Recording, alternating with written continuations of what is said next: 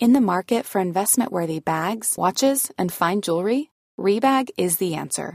Rebag is a luxury resale platform where each piece is carefully inspected by experts to ensure quality and authenticity. Use Rebag to buy and sell finds from the world's top brands, including Louis Vuitton, Chanel, and Cartier. Head to Rebag.com to get 5% off your first purchase with code REBAGNEW. Shop today at Rebag.com. That's REBAG.com. And use promo code REBAGNEW for 5% off your first purchase. I'm Sandra, and I'm just the professional your small business was looking for. But you didn't hire me because you didn't use LinkedIn Jobs. LinkedIn has professionals you can't find anywhere else, including those who aren't actively looking for a new job, but might be open to the perfect role, like me.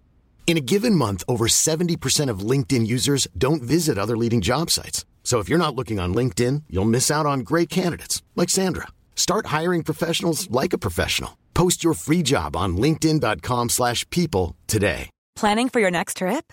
Elevate your travel style with Quince. Quince has all the jet-setting essentials you'll want for your next getaway, like European linen, premium luggage options, buttery soft Italian leather bags, and so much more. And is all priced at 50 to 80% less than similar brands. Plus, Quince only works with factories that use safe and ethical manufacturing practices. Pack your bags with high-quality essentials you'll be wearing for vacations to come with Quince. Go to quince.com/pack for free shipping and 365-day returns.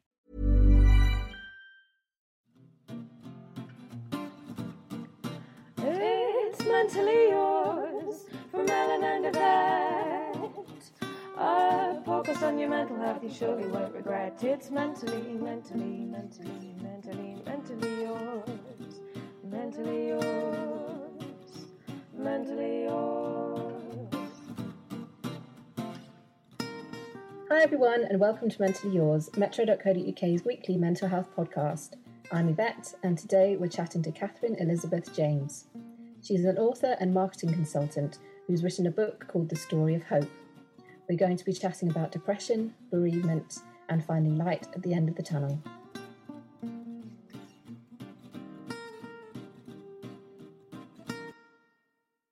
So you've written a book called The Story of Hope.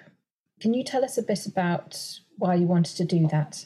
I've had really bad depression all through my life. Ever since a young age, when I was a child, I could talk a bit about my story. This thread has carried on all through my life and it's held me back in so many different ways. And I've had 2 or 3 quite bad meltdowns and I lost my way completely. And I just felt like a fallen hero. I just felt I have nowhere to go. And I've had all sorts of things, death, lost someone to suicide, lots of disappointments, just lots of things happening together as well, especially during COVID. And I just felt partly it was a cathartic thing to kind of write this hero's journey through depression where, you know, you could actually get through it by being a hero. And partly it was to help other people so they don't have to go through what I did, because I just had really bad anxiety all the way through, you know, my life. And I just felt I wanted to do it for other people. That's why I wrote it. And I just really hope that it gives someone the courage to start again who's in a really bad, dark place. Absolutely. Let's go a bit more into the book a bit later. But first of all, I hope you don't mind. You mentioned, first of all, in there that you had some meltdowns. Are you happy to tell us a bit more about what you mean by that? Yeah. Just a bit of a preamble in that I have had depression from a very young age, and it was undiagnosed. So it wasn't until I think it was my 40s that it was actually diagnosed. So I didn't really know what I had. So that was the big problem, is I just didn't know I was feeling like that. When you say young age, how young do you think? I think about 8 or 9, when I was starting to read a lot. I was quite shy, timid. My fellow pupils were very sporty. I didn't fit in. I took every unkind comment to heart, and I just felt really sad all the time. And so I kind of read these hero stories, Chronicles of Narnia, Wizard of Oz, Hobbit, and I felt, these are heroes. They're overcoming these tribulations and hardships, and they're finding themselves. And Dorothy's finding herself over the rainbow. I'm sure that there is a place for me over the rainbow, and I began to nurture a belief we can write a new and a happier story. So those stories were more real than life itself, I kind of clung onto them. And I've always been a storyteller, so I kind of clung onto them. And I just decided that I wanted a better story, and there was a way to change that sad story for a better one. But I did have a really bad meltdown in my 30s, and that was triggered by something really awful. And it was a shock. It was a shock. It was to do with suicide. I was working late one night, and my husband met me at the station. I'd been to the gym. He looked really ashen-faced, and I said, "Oh, what's wrong with you?" And he went, I've got to tell you something. I need to get you home. I don't know if that's the best way of preparing me. But when I got home, he sat me down in the chair. I hate tea with sugar in. He sat me down with a hot cup of sweet tea. He said, "I've got to tell you something." He then told me that a loved one, a very close person to me, had taken his life. And I just felt, oh, you know what? Do you know what? Depression and mental health gives you really distorted thinking. Immediately, I felt it was my fault. I thought I should have done something for this person. It was, it was my fault. And of course, it wasn't my fault. But I now know a bit more about that. He had gone away and been quiet and all those sort of classic symptoms. I didn't know about it then. So everything changed after that. I felt my life completely ended. I felt the colour had gone, the light, the sound. I just was drifting through the shadowlands. Oh, it didn't feel like a human being. And that's what I feel, what a meltdown is. Everybody avoided me. Word got around the office what had happened. And they went into the coffee room. They left hurriedly, avoided me. Taboo subject, even worse then than now. I went to see a counsellor, and he nodded off on me. How bad is that? So I thought, all right, that's it. I'm going to have to, I'm not going back there. I'm just going to have to survive and do my best. I buried my depression for 14 years, and I became a workaholic to disguise the pain. It was still there, but it was just, kind of this half-life that I felt, life would always be a struggle, and there's nothing I could do about it. I just have to put up with it. So that's what I mean by a meltdown. It is absolutely horrible. It's just feeling completely lack of identity, feeling lost, isolated, and just not part of anything. It's just awful. It really is. I'm sure a lot of our listeners will relate to a lot of the stuff that you said, whether they've experienced depression or whether they've, if something's happened to a friend or family member, or even someone's gone through sort of depression. Yeah. The isolation that you mentioned in there as well, it's just it's so hard to describe. It is, yeah. I think COVID has brought everything to a head. I've been a registered home worker with this telco for years, for like 10 years. I never found it very easy, but I know some of my colleagues had meltdowns. They couldn't cope with it. So I'd already been used to it when COVID struck, but some people haven't, and they just suddenly brought into this situation where they've got no support network, and they're just all alone. And it's just, if you're suffering from depression already, it's just absolutely dreadful. It's just the worst thing. I wondered if I could mention something else, because having buried this depression 7 years ago, something triggered the depression again. You can't just bury it. It's bubbling under the surface, and it will come back to bite you in a horrible way. They talk about black dog depression, but it really did go for the jugular. I was standing behind a huge glass window in an office as a marketing contractor, doing a job I didn't love, looking out at the sunshine, feeling everyone's having a great time. I'm not, I'm in here, trapped. And I remembered that I'd been working with some young people with mental health issues, training them to be leaders. And they described depression as being like a thick blanket. And they were lost in a forgotten place, and they just couldn't get out.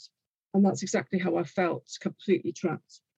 So I looked for a book to help me become the hero of my life, but I couldn't find it. So that was the book I had to write myself. So very oddly, I went out onto the campus, onto a bench on the campus, and just wrote this book. And the words just flowed out of my pen. It's about this fallen hero and how she got through her depression by going on this hero's journey. I'll talk about that later. But after writing the book, a lot more trauma happened, as life has happened to throw at us. I fell out of the attic. So attics play a big part in my life, I think. I broke my back. and got concussion and was in a really bad way. I broke my back in 2 places, and I couldn't work. So I deferred publishing the book, and I decided over that year that I took out that if I went back to being a marketing employee or contractor, my story would not end well. So I had to change my life somehow. And I was fed up with being miserable. So I took back control and I set up my own storytelling consultancy to rewrite a new beginning for a happier chapter, for a better story. And from that time, things got better. It's wonderful. You could make those changes. What other things, other than writing the book and making that change to your career, have helped you with your depression in terms of managing it? Just, I suppose, because for me, with bipolar disorder, just personally, things like medication has played a very useful role, and therapy has, and also the support of friends and family. Was there anything in particular for you that has sort of helped on a daily basis, or kind of a long-term, in a long-term way? Yeah, well, I think the mental health services are not able to cope with all the different complexities of mental health. So I found that, and not everyone could do this, but I found I've had to push for self-referral for things. And when I did have, I've had actually quite a bad meltdown during, start of a meltdown during COVID, but managed to manage that through my hero's journey. But I was asked, do you want to take some medication? Do you want to kill yourself? Do you want to go to hospital? And I just thought, I don't want those things. I don't want medication. It doesn't work for me. So basically, I wanted choice, but I tried to find out what the choice was, and I looked for talking therapies. And I was referred to something called iTalk in Hampshire, and it was cognitive behaviour based. So basically, I could go with a therapist. She could talk about the link between my feelings, thoughts, and behaviours, and also identify negative thinking and try to turn that into positive thinking. And that really helped. I find that is, for me, because it's quite process driven. I just find I could work through it in a really structured way. And also they put me in touch with Silver Cloud, which is an online resource with lots of cognitive therapy sort of courses in there. And that was really good. So I'd recommend those. Being able to see somebody in person, if you can now, is really good. Because after this, I heard about the suicide. A friend invited me for coffee every Tuesday, and we had a chat, and that was a lifeline for those things. And exercise, definitely put that first, to get out to the fresh air and find some way to relax. If you're really, really hard at work, just like really find some downtime and try and distract yourself with doing something you like doing, some hobby, because it's easy to lose the joy, in your life when you are hit by depression or feeling anxious. So those things I find were really important. Everybody's got to kind of find their own way a little bit with it, but I think it really helps to sort of share these ideas, because it's such a complex and difficult illness, isn't it?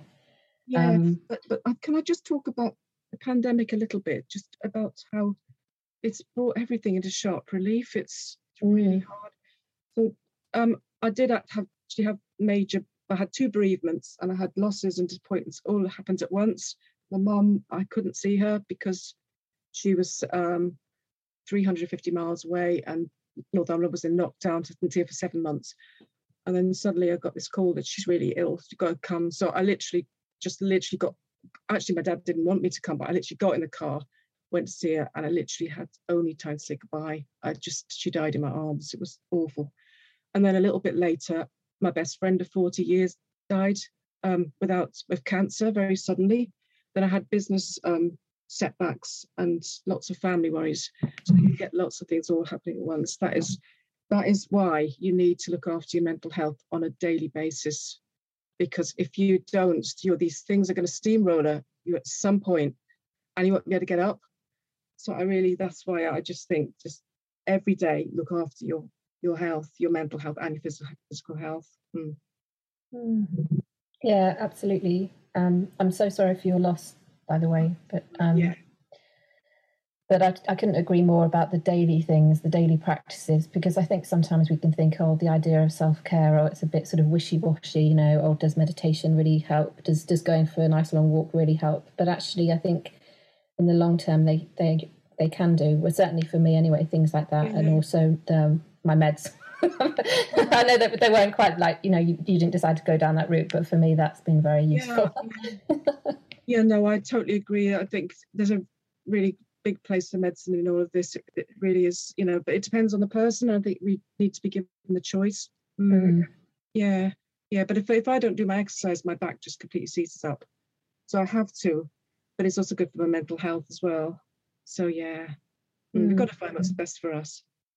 What I really loved, what you said in there sort of a bit earlier as well, was the support you received from a friend meeting up weekly for a chat, because I think little things like that, I mean, they seem sort of small, don't they? Reaching out to a friend who you know has been, you know, dealing with bereavement or was just struggling with their mental health, but making that plan once a week, I think can be really helpful, because I think a lot of the time, you know, friends and family don't really know what to do if someone's struggling, or they don't know what to say if someone's been bereaved. But just saying, oh, would you like a coffee once a week is such a lovely thing to do. And so I think that's really lovely. Yeah, that was a lifeline at that time. But I didn't really talk about all the innermost thoughts. We actually just chatted. The office is quite near Leather Lane, where there used to be a market. Used to go down there and have a look at your clothes and things. So it wasn't really heavy. So it's just being a friend to someone, I think, is really important. Yeah. And to yourself as well. So let's talk a bit more about the book. So it's called The Story of Hope. You've mentioned a bit about it already, but can you tell us a bit more about it? And what I got sort of the sense from it was that it feels a bit like a fairy story, which I love. That's not a criticism in any way. I love fairy stories. With the sort of the illustrations as well, give it that feel as well. What are your hopes for it?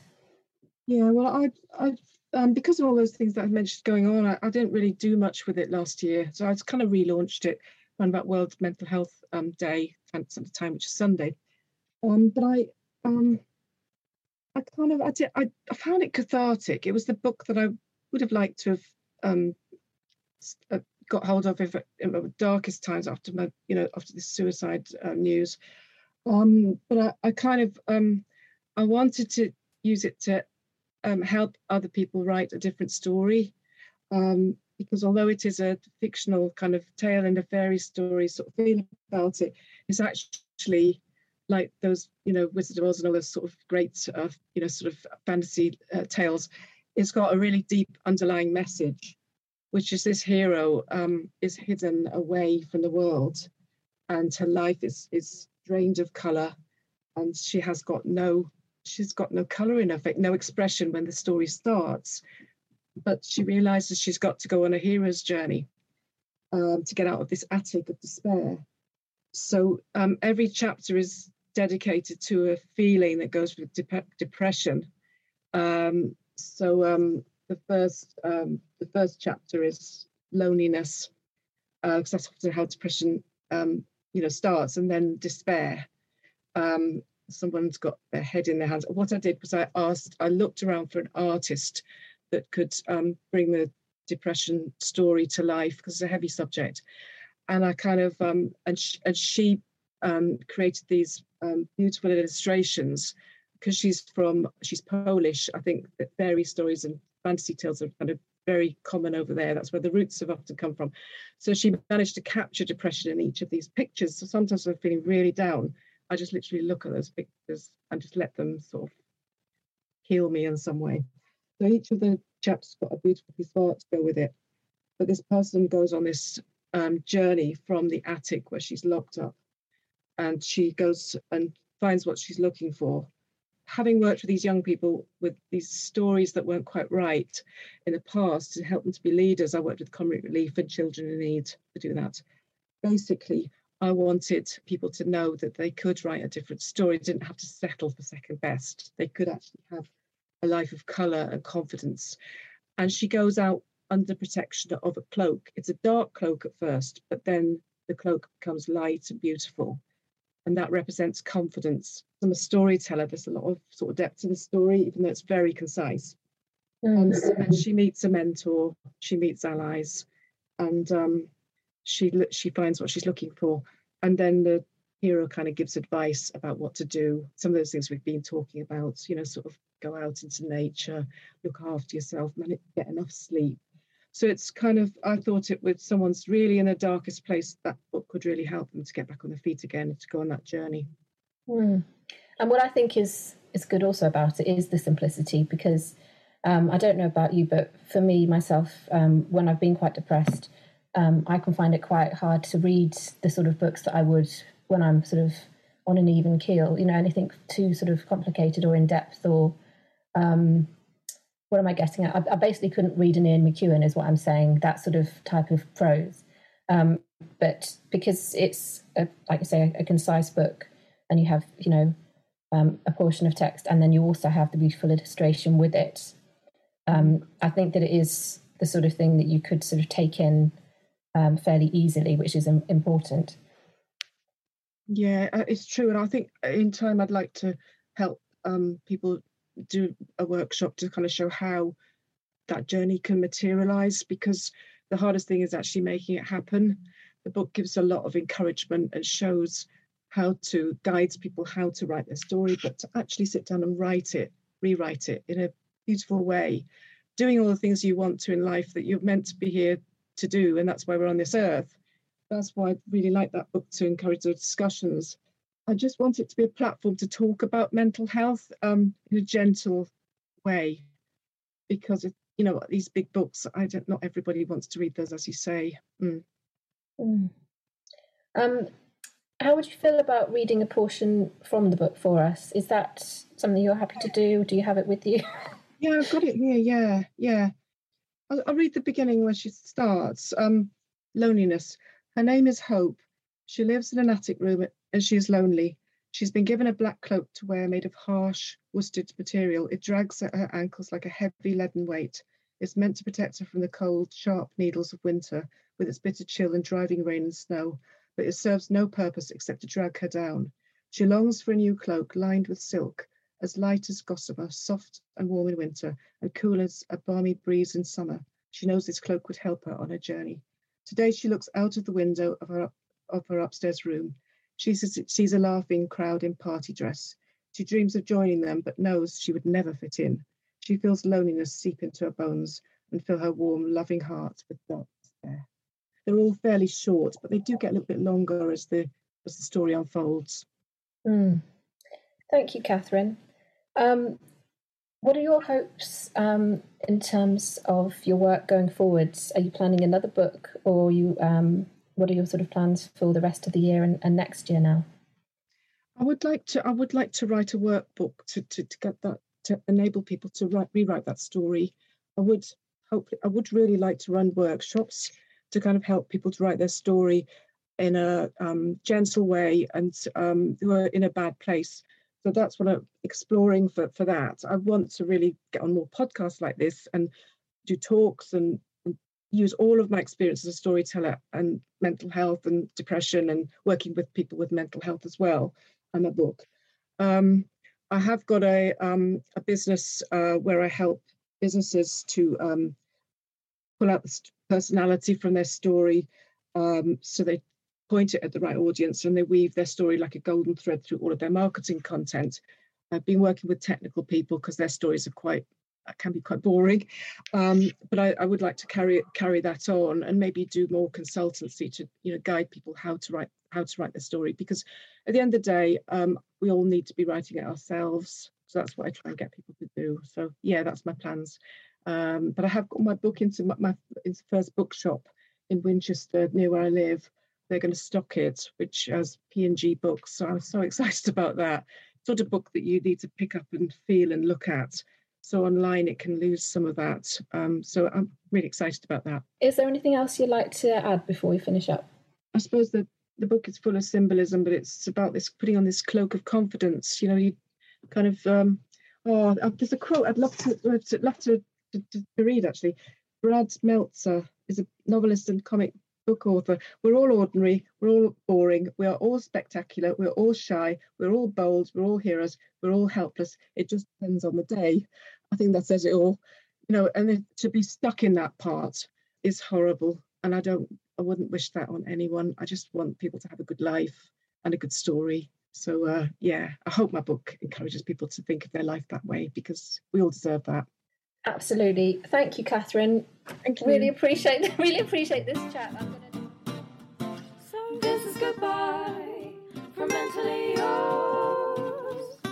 So go away, enjoy your day, get on with all your chores from mentally yours. Mentally yours. Mentally yours. If you've been affected by any of the issues we've discussed today, you can give the Samaritans a ring on 116 123. If you like Mentally Yours, you can also find us on Twitter. We're at MentallyYRS. We also have a lovely Facebook group, which is just called Mentally Yours. And if you really liked us, you could do us a massive favour and give us a rating and review on Apple Podcasts. It's much appreciated, helps us, continue doing what we're doing. So please do rate and review, and check back in next week for more Mentally Yours.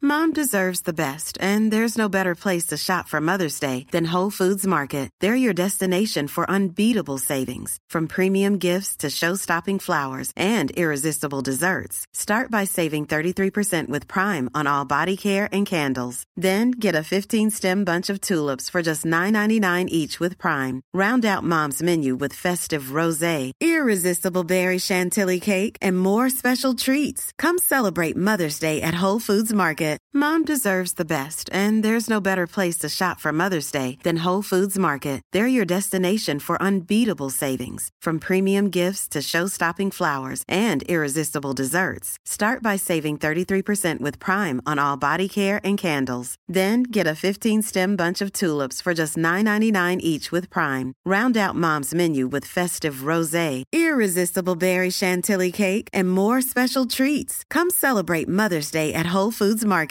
Imagine the softest sheets you've ever felt. Now imagine them getting even softer over time. That's what you'll feel with Boll & Branch's organic cotton sheets. In a recent customer survey, 96% replied that Boll & Branch sheets get softer with every wash. Start getting your best night's sleep in these sheets that get softer and softer for years to come. Try their sheets with a 30-night guarantee. Plus, get 15% off your first order at bollandbranch.com. Code BUTTERY. Exclusions apply. See site for details.